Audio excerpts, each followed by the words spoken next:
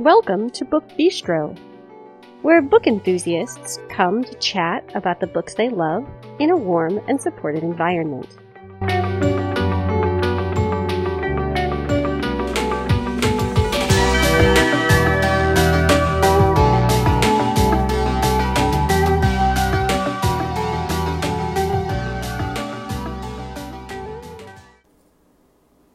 This episode is airing on Tuesday, November 17th, 2020. Hello, everyone. This is Shannon, and I am here with a really exciting author interview, as well as a very few new releases for this week.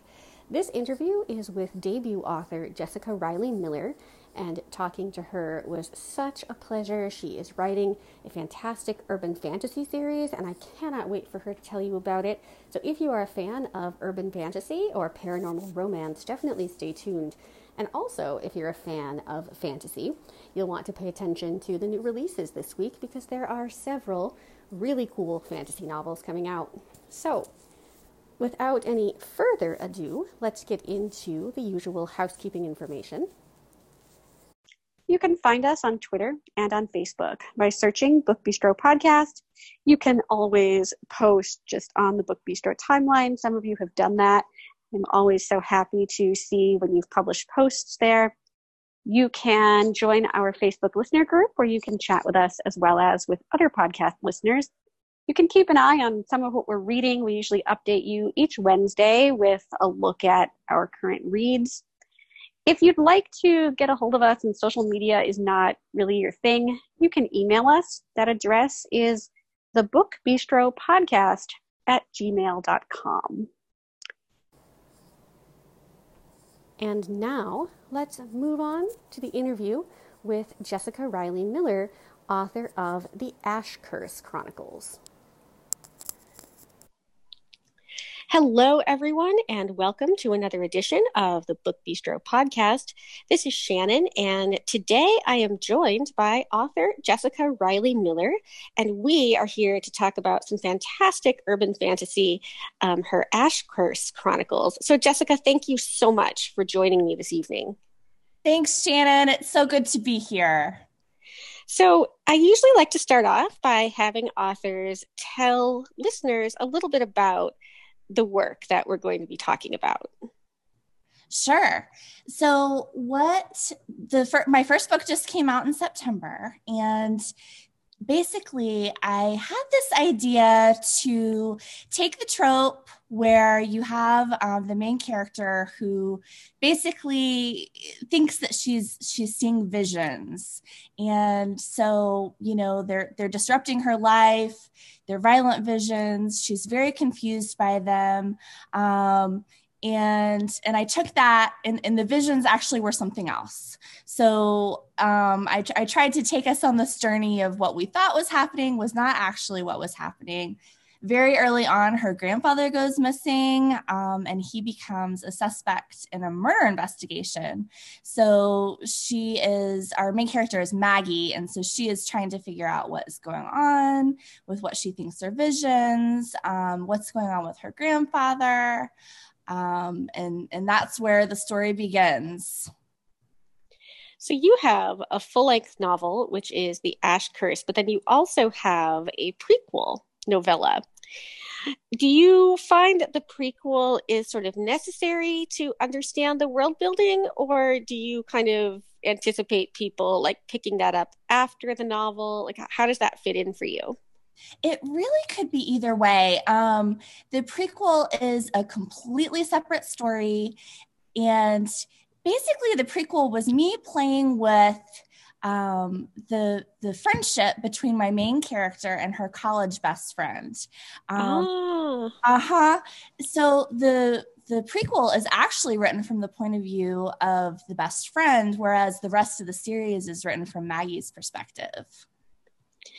So as you sat down and actually came up with the idea for this, were you guided by other tropes aside from the whole idea of like visions that may or may not be otherworldly?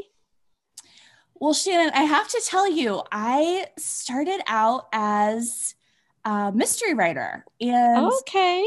So I've written quite a few mysteries that have not been published. I mean, this is my first published novel, and the more I started playing with some ideas I was having, the more I thought this isn't actually as much fitting in the mystery genre. It really is more urban fantasy with these elements. But one thing I think readers will notice is that a lot of the tropes you see in mysteries, you're going to see in this book. And I think that's true with a lot of urban fantasy. Like if you look at some of the things that are popular, even if they're not mysteries like from beginning to end, there's usually some sort of mystery element. Like if you look at like the Charlie Davidson books, for example, she is a private investigator of sorts. The same can be said of people like Allie Beckstrom or even Charles and Anna from Patricia Briggs' Alpha and Omega series. They usually find themselves embroiled in some sort of intrigue. So I think mystery fits so nicely into urban fantasy, as does romance. I think that's one of the best things about this genre. Could not agree with you more. And I love a good slow burn romance. So for the Ash Curse, how do you see things kind of developing? Like, do you plan to continue showing us these same characters? Will you introduce more people into the world? Like, how do you see this going? In as much as you can say without ruining Sure. things, obviously. Absolutely. So right now, I think that I'm looking at a 5-book series arc. The main characters that you have met will continue to be the same main characters. As a matter of fact, I'm getting the second book back from the editor probably next week. And I think all the main characters are the same. Okay. So I personally just tend to like getting to know the characters over the course of a book. Now there is a big bad that you don't meet in the first book and you don't meet in the second book, but that is present kind of beneath the surface, and you kind of will find this out. But you really will meet kind of like the big bad around book 3. Okay. So I agree with you that getting to know the characters over the course of a multi-book arc is really excellent. And I think, again, that's one of the things that draws me to urban fantasy, because you see the same people developing, and sometimes they're developing like personally, sometimes it's magically, sometimes it's both, but you really come to feel like you know these characters after a while. And so I always look forward to that when I start a new urban fantasy series, like discovering the world, getting to know the characters. Can we talk a little bit about the world building in your series? Sure, absolutely. So, Natalia, who is one of the Book Bistro co-hostesses, her favorite way to describe urban fantasy is something like Obama is sitting in a bar in New York City with a vampire. And I love that description. I keep telling her that, one day she's going to have to sit down and write this book about Obama and a vampire. Yes, I would 100% read that book. Yes. Instead of the audacity of hope, maybe the audacity of the vampire. Yes, something like that. And so that's it's one of the things that's so interesting about the multiple ways people can write in this genre, because you can see a place like New York City, for example, and New York City doesn't look the same in, 2 urban fantasy series. Right. So when you were creating your world, was it difficult for you to sort of overlay like the real world with the supernatural and to kind of decide like what elements of each you wanted to keep? That is such a good question. So now I'm thinking back. So my main story is set in Norfolk, Virginia. And Norfolk, to me, and I've lived there before, I don't live there now. It's a really interesting place. So it's right on the water, but it's an older town. and there's a lot of arts, and it's a town, like it has a so mermaids are its thing. Mermaid statues are everywhere. And to me, it's always a town that has seemed like it's right on the edge of some magic. You know, there's just this element that's older, that's unexplained. There's some kind of cool vibes that just have this certain something. And so to me, like when I started writing this series and when I started developing this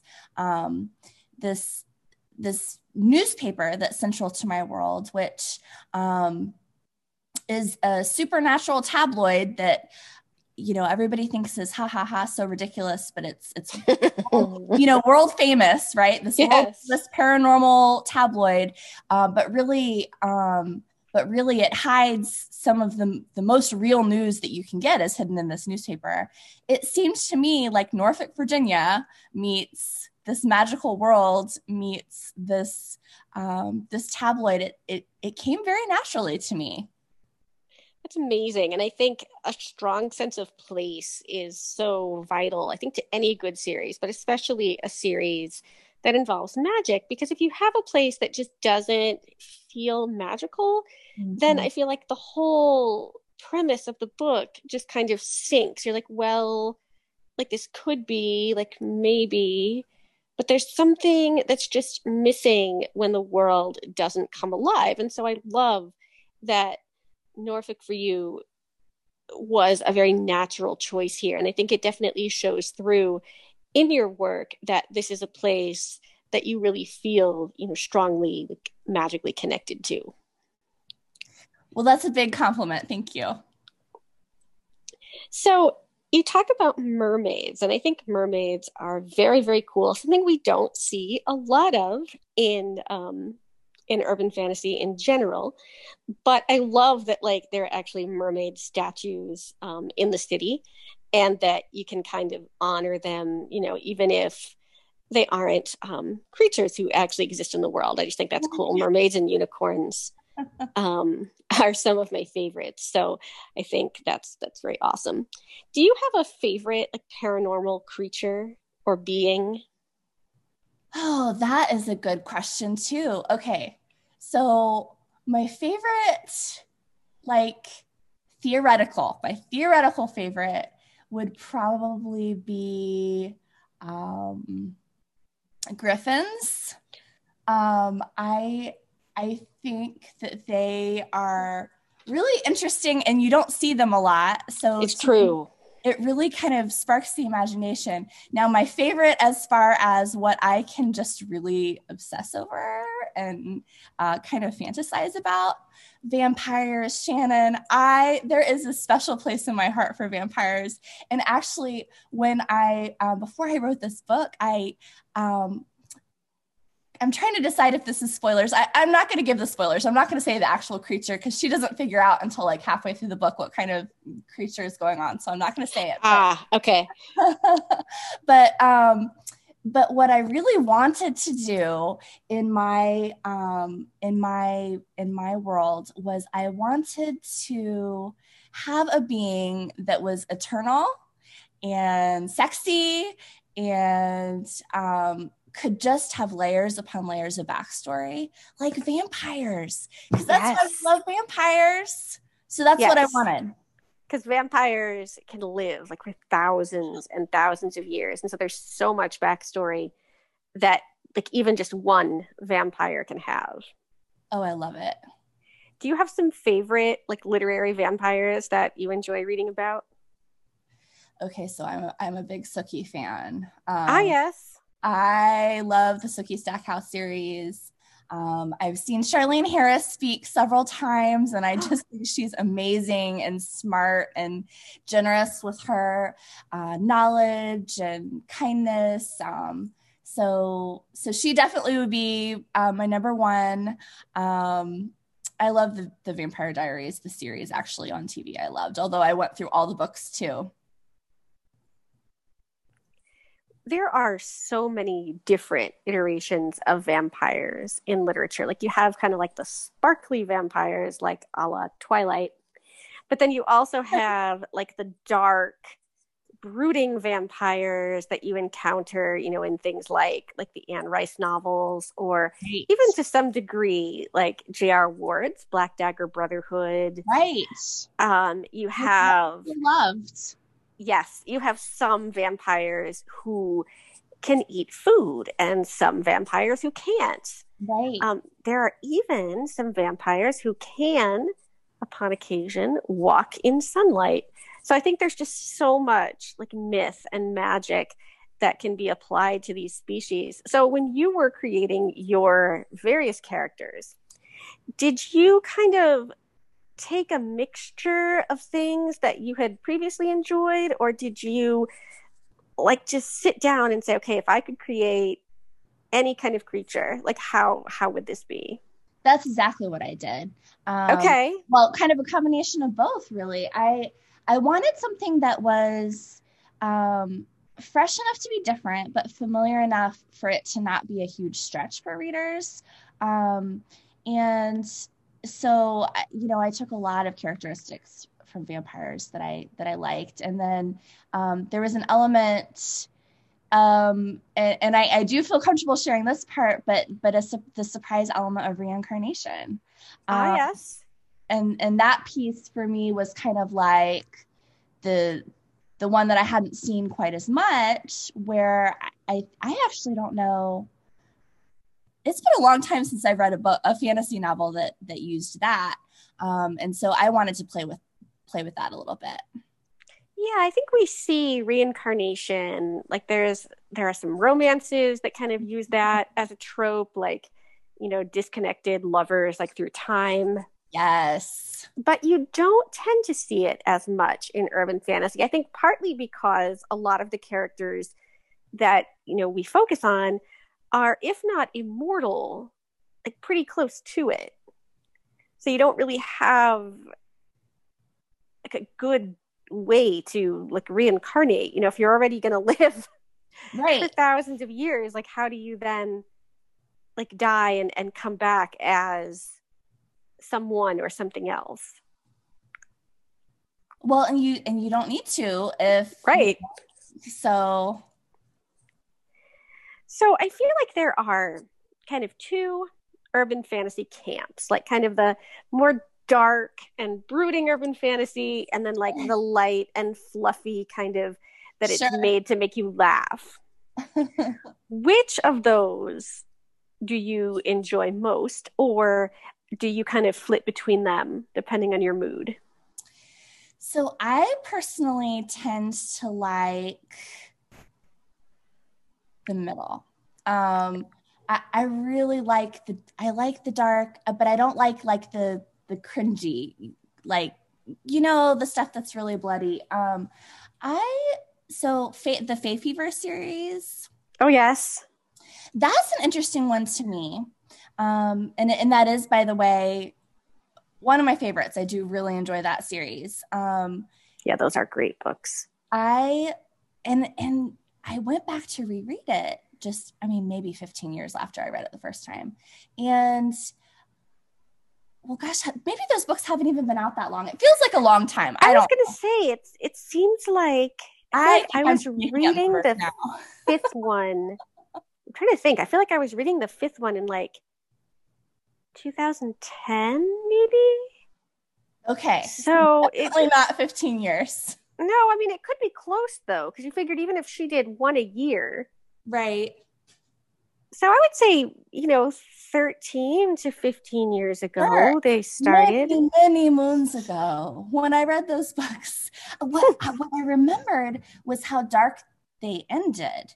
But then when I went back to reread, I had forgotten how light they started.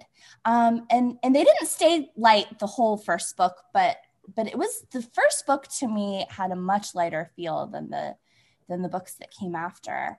And I like that. I like watching the main character kind of enter this world of darkness and confusion, and following them on their journey through a series. So I personally enjoy humor but I'm not a person who is drawn to books that are supposed to like make you laugh out loud. Like that's just never been something that I've been drawn to. So one of the things that I tend to look for is kind of that darker end of the urban fantasy spectrum where like you can have some humor, you can have some good like sarcastic quips, but the world isn't set up as like a way to be humorous or amusing. And I enjoyed like with your novel that it wasn't light and fluffy to the point of like, oh my gosh, like I'm unable to like take this seriously, but neither was it like horror. It I think walked that middle line really nicely. And I'm eager to see how things evolve for your characters as the series goes on, and just sort of to know, do things get darker for them? Does it kind of stay in that like middle plane that works so nicely? Well, thank you for saying that. When you asked me that question about what I like to read, I was even thinking at the same time, well, gosh, and it's been so hard for me to know how my work comes across on that spectrum, because I know how other books affect me, but I am so unable to be objective about my own work, and I would never say, "Oh, this book is really funny," but I have readers say like, "Oh, she's so funny when she says such and such," and I'm like, okay, like funny, like she's kind of sarcastic, but I didn't really, it's exactly what you're saying. So thank you for putting words to that for me. I will say I asked some of my beta readers with the sequel. I said, is this too dark? Like, is this too far from the tone that I had in the first one? Just things ramp up. Okay. And there are some answers. There are some answers to some questions that I know readers still had at the beginning of the first book, but there's also a lot of tension and darkness and things like that. And I mean, every single person that I shared that book, there were some other things I needed to work on, but they were like, no, it's not too dark. It's not too dark. And I was like, okay, all right. I do think it's a little bit darker though, the second one. So you mentioned having beta readers, and I love when authors, give their work to other people like before they're published, and just have them pay attention and kind of give it that like look through and just say, is this like, does this feel on point? Does this feel like complete in a way that, maybe it might not if the author themselves just like went through it a few times. Right. So I applaud you for taking those extra steps and making sure that your work, I think, comes across in the best possible way. I wish that more authors were comfortable doing that. Well, thank you for saying that. I have to just say at this point, I think I'd be remiss at this point in the conversation. I literally could not do this. I just have the smartest people that read for me. I have a really incredible editor, and actually talk about urban fantasy writers who write mysteries. Christine Amston, who wrote the Cassie Scott Chronicles, she's my editor. She is brilliant. Now, I have seen those, but I have never read them, and they look amazing. Good. And I think I read that first one. I mean, I shot through that whole series in a week.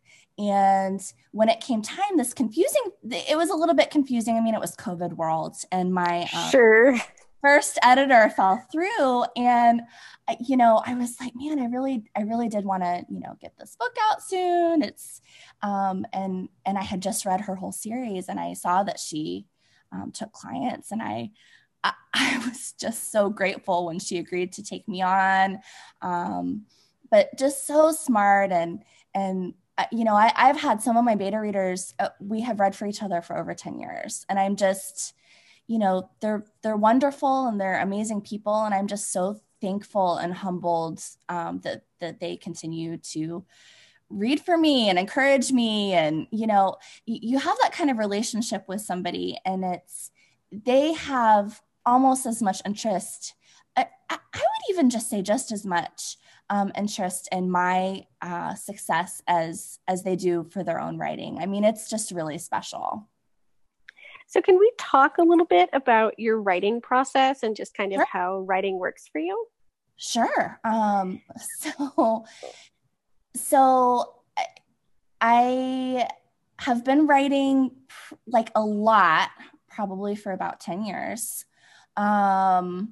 And my process has really evolved over the years. And, it took a long time for me to land on, hey, this is what I really love to write.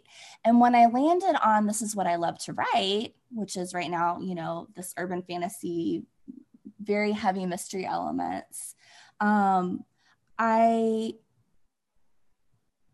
really perfected. I wouldn't say perfected because you're having to just change it all the time. I got better at my process. So a few years ago, I started getting up early. Obviously I have a day job. So I feel a lot better in my whole life if I get my writing done first thing in the morning. Usually it's 5 to 7 a.m. these days because I have a toddler and a job, and it's just, better for everyone in my life if I get it done early. I usually will have a pretty serious outline that I write to. I'm a big believer in plotting. And especially, like, I think I mentioned to you, I have this 5-book series planned. Like, one thing with a series, in my opinion, not everybody's like this, but, your main character drives the book, but your villain really drives the series in a way. That's true. I've never really thought about it in quite that way, but that is actually very true because if the villain, I mean, obviously the main character like has to grow and evolve as well, but if the villain stays static, then it's just kind of like, well, right. Okay, so what? So for it to have kind of that satisfying feel, and this is not universally true, obviously, but with the way I write, for it to have that satisfying feel, I had to plan out like, okay, well, this is the ultimate terrible scenario. How am I going to work back from there? And yet there's still this sense of like this almost growing doom. See, now that really does sound dark. Oh, yes. See that? That's beautiful. Beautiful, beautiful doom. Get excited for the next book, Shannon. I will be waiting. Yeah. So, and I actually, I reached a point where I almost got a little bit burned out with how much that I was writing, and I switched to longhand. Oh, I know. Isn't that so funny that in this day and age, and man, it helped me so much. The whole Ash Curse I wrote by hand first. Wow. Did that take a long time?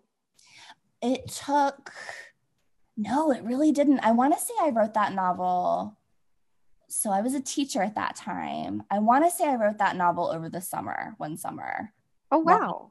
Mm-hmm. Okay. And by the time I was typing it in, that was already a second draft. Right. You already had kind of the kinks of the first draft like figured out, and then you could go in and redraft and edit what you needed to and make necessary changes, which I imagine would be a lot easier to do, typing than in longhand. Oh, 1,000 times easier to do typing. Like, I cannot imagine trying to write, and then like say, oh no, wait, maybe like this, maybe this scene, is better like toward the end of the book. And you're like, yes, but like I already wrote it like this. Yeah, no, all my edits happened once it was typed in. But it was funny because I just like I'll have these moments and being on the computer, it's too much like being at work. So, writing in my notebook, that's fun. New and different. Yeah. So you talk about kind of having things, firmly plotted out when you sit down to write. Have you ever like written yourself into a corner and then been like, wait, like this doesn't work this way? Oh, yes. And I have one of my beta readers. So it's funny in a lot of ways, like there's some details, I mean, they're just going to be locked in my mind, but really ultimately I am a big picture person. So in almost every one of my stories, I'll have this one beta reader and she'll be like, I have no idea what day it is. Like you went from Monday to Friday and what's happening here? Like she's waking up to have breakfast and then she's going on a dinner date. What's happening, Jessica? What's happening? So, I mean, and that kind of thing is not hard to go back and finesse. But yeah, I mean, there are definitely some other complex issues that sometimes I'll see that I wrote myself into a corner, and then sometimes somebody else will point out like, dude, this really doesn't work. And a lot of times, it's not that bad to fix. I really don't mind editing. I really don't mind spending a lot of time revising. Like that's just part of this whole gig to me. Like I just want to make it as good of a book as possible. But every once in a while I'll need to just let those gray cells work on it for a little while. So you write your first draft. When do you start sending like to beta readers? Like when do people actually get to see your work? How far along in your process? Sure. Well, so I actually I'm pretty systematic these days. I will send to my first round of beta readers after my second draft. Okay. And then so then you do those first like edits kind of that you see right yourself, and then right. And then I'll send it to readers, and then I always will make adjustments, and then I'll send it out to a second group of beta readers. I never ask anybody to beta for me for the same book twice. That's kind of counterproductive. And then usually by the time I'm getting it ready for my editor after that second round of beta readers, like usually I'm not having to make like a ton of changes. At that point, I'm usually pretty happy with what I'm sending. Okay. So then it goes to your editor, and then you have to, I guess, make the changes like that the editor right then gives to you. Yes. And I have yet to find something that I've thought, oh no, you're not right about that. Like she just is very good. So are you a self-published author, or do you work with a traditional publisher? No, I'm self-published. That is amazing. My very favorite urban fantasy author is Yasmin Galenorn, and she worked with traditional publishers for a long time, and then kind of, I think it was about 5 years ago now, she made the choice to go indie. And she talks about how that helped her because she already had an established fan base that would either, go with her or not, but she had readers, people knew kind of who she was. So I'm wondering, as someone who has written your first novel right. and self-published it, like how are you doing some of the like promoting and publicizing that you might have had help with if you were working with a traditional publisher? Right. Oh, that's such a good question. So I am trying to give myself a little bit of time to learn that piece of it. And as a matter of fact, when you reached out to me, I was belatedly realizing this is embarrassing. But yes, I am going to admit it on your podcast because I'm comfortable here. Thank you. And it is a warm and inviting space that you have created. So one of the things I just kick myself about so much, like I don't buy books without reviews. And, one of the very first things I should have done before I published was get a team to yes. copies. And so, for me, it boggled my mind that I hadn't gotten people to read and review before publication, which that will change. But yeah, it's a lot of reading. It's a lot of study. I've read quite a few books about independent publishing and, some of the Facebook groups. It's study, it's a skill like you learn anything else. As a matter of fact, I'm reading the book right now. I don't know if you've heard of it, but it's so good. It's called Deep Work. And it's just all about increasing productivity. I have not heard of that. Excellent. I am not as much of a nonfiction reader as, I sometimes like wish that I was. I live very firmly in the realms of like romance and mystery and fantasy and some science fiction, some historical fiction. And yet, I will occasionally pick up like a memoir and then I'm like, wow, sometimes it's very refreshing to read things that are true, but I have to have a story.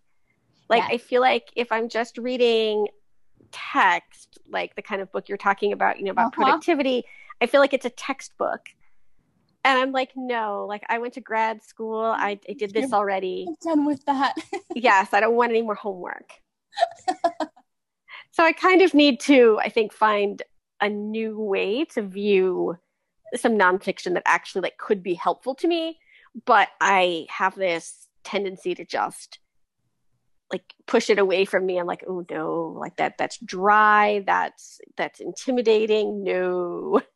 You're just you just are not in the place for that right this second. And you're doing all the right things for yourself right now.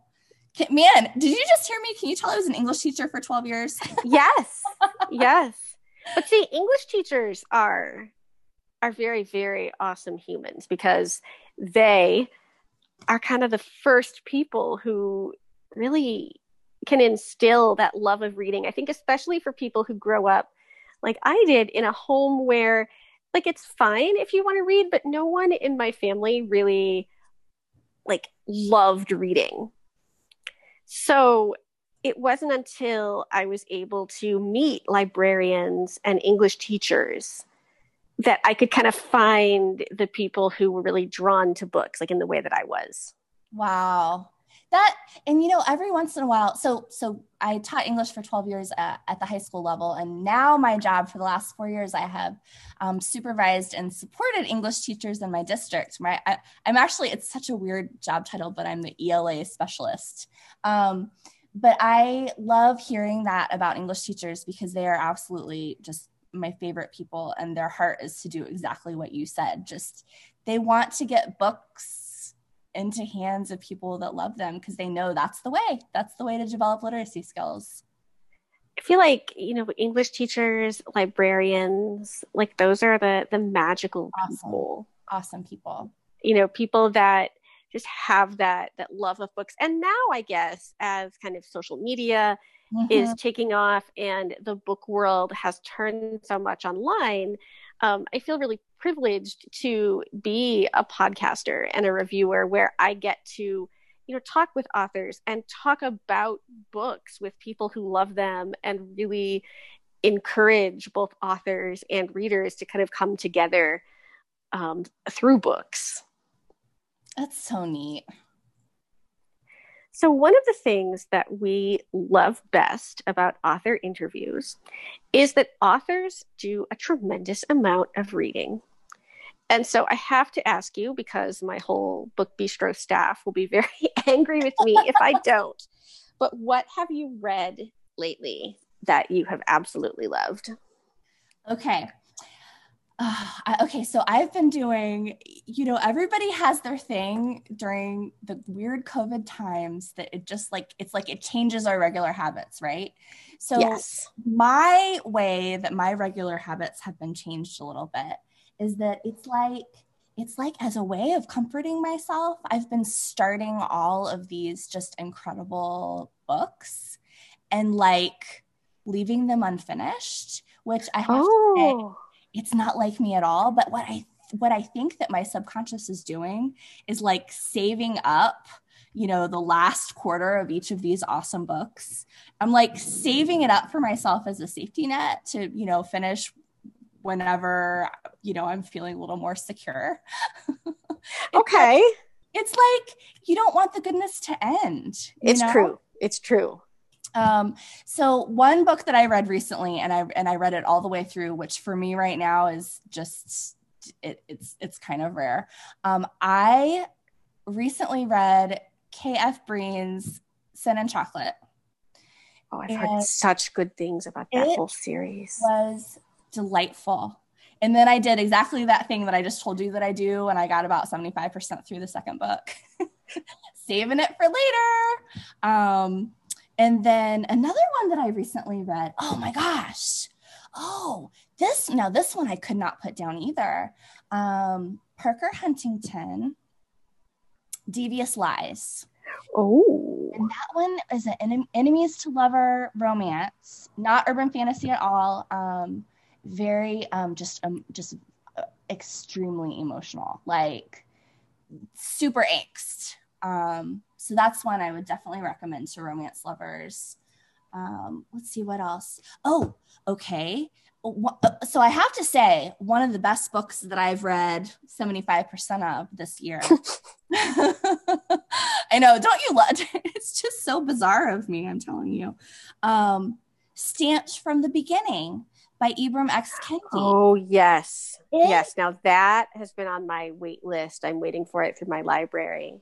Okay, Shannon, like blew my mind. And as an educator, I'm going, this needs to be should this be an ELA curriculum? Should this be in U.S. history curriculum? I don't know, but and high school's too late. High school's too late for our students to be getting this.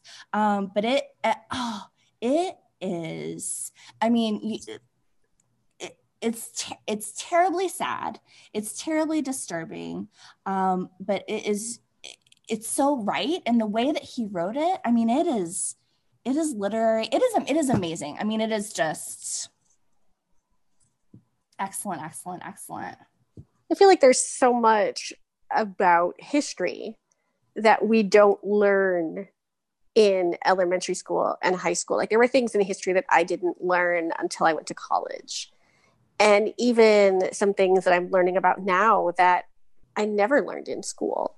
So I think anything that can cause us to take, a second, third, fourth look at history, like is a good thing, whether it's through historical fiction, that really gets readers thinking about like, okay, this is a fictional story set in this time, but how did things really occur? Or if it's a straight up like nonfiction book that really details how things were. I think it's just vital that people have a better understanding of the people and events that came before. Oh, I completely agree. And in the word, I think it was Maya Angelou who said, and when you know better, you do better. And so for you and I, we didn't get that really important knowledge in our classes. But guess what? I have a little girl downstairs sleeping who's a year and a half. She's a year and a half. And by goodness gracious, that child will get that information in her school. And we all know that's happening, It needs to happen. It needed to happen, 30 years ago when I was in school.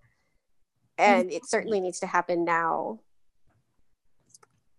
Well, I want to thank you so incredibly much for taking time out of your schedule to talk with me about your amazing book. Can you let readers know not only where we can find you online, but where the best place to get your book would be? Sure. So my website is www.jessicareilly.miller.com. And I will tell you, if you sign up for my newsletter, I will send you the prequel for free. You can sign up right on my website. And you can get paperback copies at a lot of retailers, including Barnes and Noble and Amazon, of The Ash Curse. And then if you are a member of Kindle Unlimited, you can also get The Ash Curse through KU on Amazon. How are you enjoying KU? I've heard mixed things about it from authors, and so I'm interested as like a first-time author what your perspective is on that. This is one of those things that I'm in it for the long game to see. I am not sure whether or not I'm going to stay in KU next year or whether I'm going to, follow some different opportunities. One thing that I think is really cool about KU for somebody like me who's really new, who every time you see a sale, you're like, somebody bought my book. I can see whenever somebody starts reading a book on KU, which it's really cool. And Shannon, like, it's really surprised me. People will read it in 2 days. And I'm like, oh, it's a quick read. It's a very quick, compelling read. Like once you start, you're just like, okay, here we go. Well, and that's exactly what I wanted. I just wanted it to be just a quick, like, and so that for me, KU is the only thing that could have told me that. You know, like I've had a couple of my friends, wow, I read this so fast. Okay, you're my friend, right? Right. But looking at the KU dashboard, like I can see, okay, it looks like 2 people just downloaded this and wow, both of them are done in 3 days. So can you see like when people actually finish it versus like if they return it before they finish it, or how does that work? You can't see, and this is why this wouldn't work for people who have been around longer. This only works because I'm brand new and not that many people have read my work yet.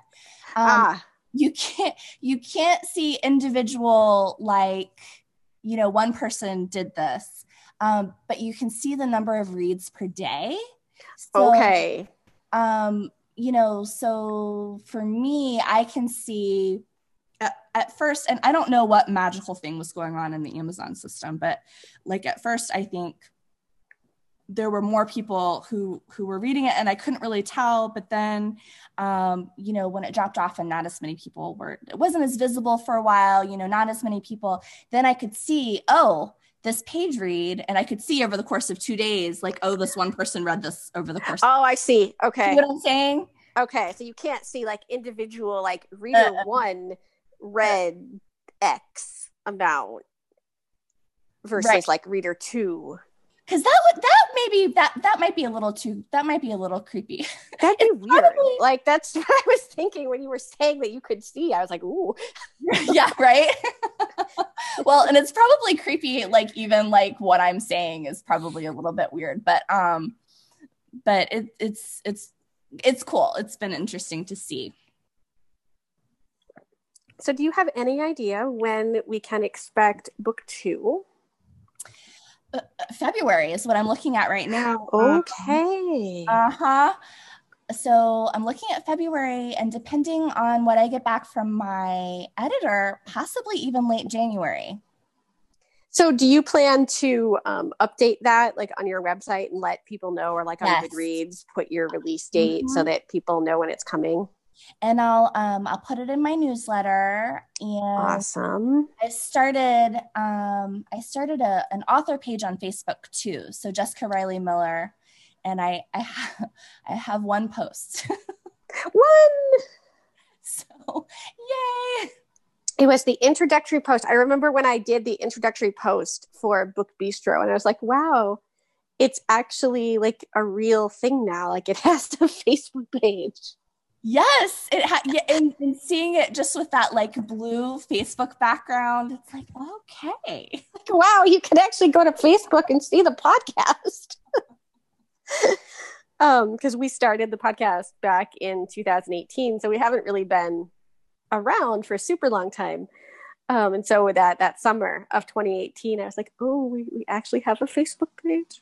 That's never mind that, like, you know, I made it, so I knew that we had it, but there was just something about like that first post going up. No, that's real. I mean, when I made my website, I texted one of my friends and I was like, okay, I'm really legit now. Go look at my website. Yes, like you can actually like put your name on the internet and it like comes up. Right. That's amazing. Well, I want to congratulate you so much both on your book and the fact that as, you know, a first-time author, you have independently published your work. I think that is amazing. And I am so grateful that I got the chance to talk with you this evening and learn a little bit more about you and your process. And I definitely look forward to continuing your series as the books come out. Thanks so much, Shannon. This was a blast for me. Have a great night. You too. And again, this was an author interview with Jessica Riley Miller, who has written The Ash Curse. Fantastic. So thanks again to Jessica for agreeing to talk with me. And now let's talk about some new releases. So releases were pretty sparse this week, especially books that we haven't talked about before. So I have several that we have mentioned, but then I have a few new ones. So this is not going to be the most jam-packed episode, but hopefully the stellar interview will make up for that. So first up, we have the books that we've talked about before, and this is one that Stacy and I have both been really looking forward to. This is The Star-Crossed Sisters of Tuscany by Laurie Nelson Spielman, and it is finally here, historical fiction, kind of a dual timeline effect. Really looking forward to this one. Kristen mentioned The Bright and Breaking Sea, which is Captain Kit Brightling, Book 1 by Chloe Neal. So this looks like kind of fantasy. I can't tell if it's young adult or adult, but Chloe Neal has done some incredible stuff in the past. And lastly, in terms of fantasy for young adults, Kira mentioned These Violent Delights, Book 1 by Chloe Gong. So now we have some books that we haven't talked about before, and as I said, there aren't very many of them. We have quite a bit of fantasy and 2 thrillers. So let's start with the fantasy. Most of this is young adult. We start with Soul Swift by Megan Bannon, and this is about a girl who is on the run from the religious order who raised her. They are hunting her mercilessly. So this kind of looks like a fantasy book about cults, which makes me super excited because I really like cult books. So this is Soul Swift, and it's a standalone novel by Megan Bannon.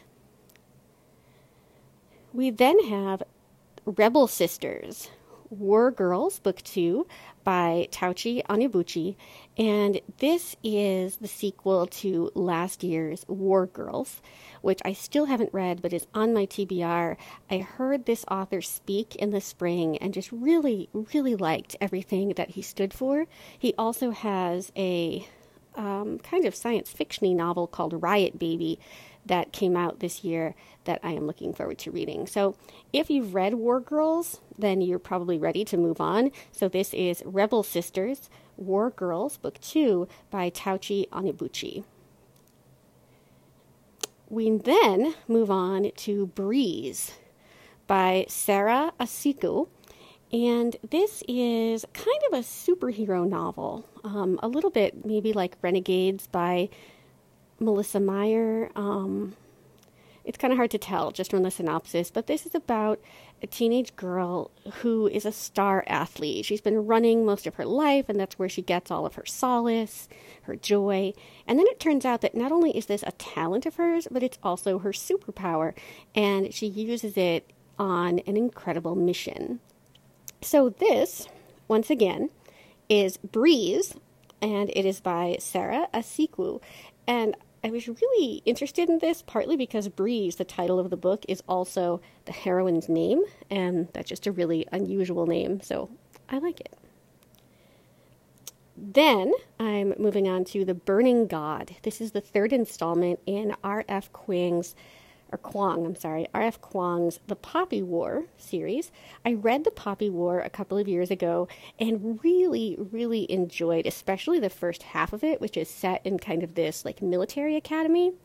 But then the story moves on and you get to learn kind of about the way their magic is formed and their relationship with magic and with their deities. So it's very, very intense and fascinating. I hope that you have read the first 2 books by now, but if you haven't, definitely go out and get them, because the 3rd one is out this week, and as I said, this is The Burning God, and it's The Poppy War Book 3 by R.F. Kuang. Then I have a couple of urban fantasy. This is Night Watch, Soul Reader, Book 1 by Annie Anderson. This is a new author to me. I'm not sure if this is her debut or not, but it is about a woman who wakes up at the foot of her own grave, and she has no memory of how she got there. And so she's trying to figure out, like, why does she have a grave? Do people really think she's dead? Like, what's going on? So it's urban fantasy with a little bit of a mystery, as so much urban fantasy is. So I'm really excited for it. This is Night Watch, Soul Reader, Book 1 by Annie Anderson. Then we move to some paranormal women's fiction. This is Magical Midlife Invasion. It is Leveling Up, Book 3 by K.F. Breene. And this is a series that I have not read, although K.F. Breene has been on my radar for a while, partly because of her Sin and Chocolate series, which we talked about in the interview with Jessica earlier in this episode. So you can take a look at that, and hopefully it will pique your interest. But this is part of a newly emerging genre known as paranormal women's fiction. This is the third book. You should definitely check it out. It is Magical Midlife Invasion, Leveling Up, Book 3 by K.F. Breene. And now, let's talk about a couple of thrillers before we end for this week. The Lady Upstairs. This is by Haley Sutton, and it is about a woman who has made her living taking down terrible men. So this kind of makes me wonder if she's like a vigilante. And now she has blood on her hands, and she's over her head in terms of like what she's gotten herself into. So this looks pretty wild and twisty. I'm excited about it. It's a debut novel. This is The Lady Upstairs by Haley Sutton. And lastly, we have a new book by author Carrie Wilkinson. This is called What My Husband Did. And I have been wanting to read this author for a while. She has some standalone thrillers. She also has a series of kind of procedural novels that feature a detective. I've heard really great things just about her work in general. So I definitely plan to pick at least one of her books up and see what I think of it. But for those of you who love the twisty thrillers, you might want to check this one out. It is What My Husband Did by Carrie Wilkinson. And that is all I have for you this week. So again, not a super long episode, but I hope I have mentioned a few things that you're looking forward to.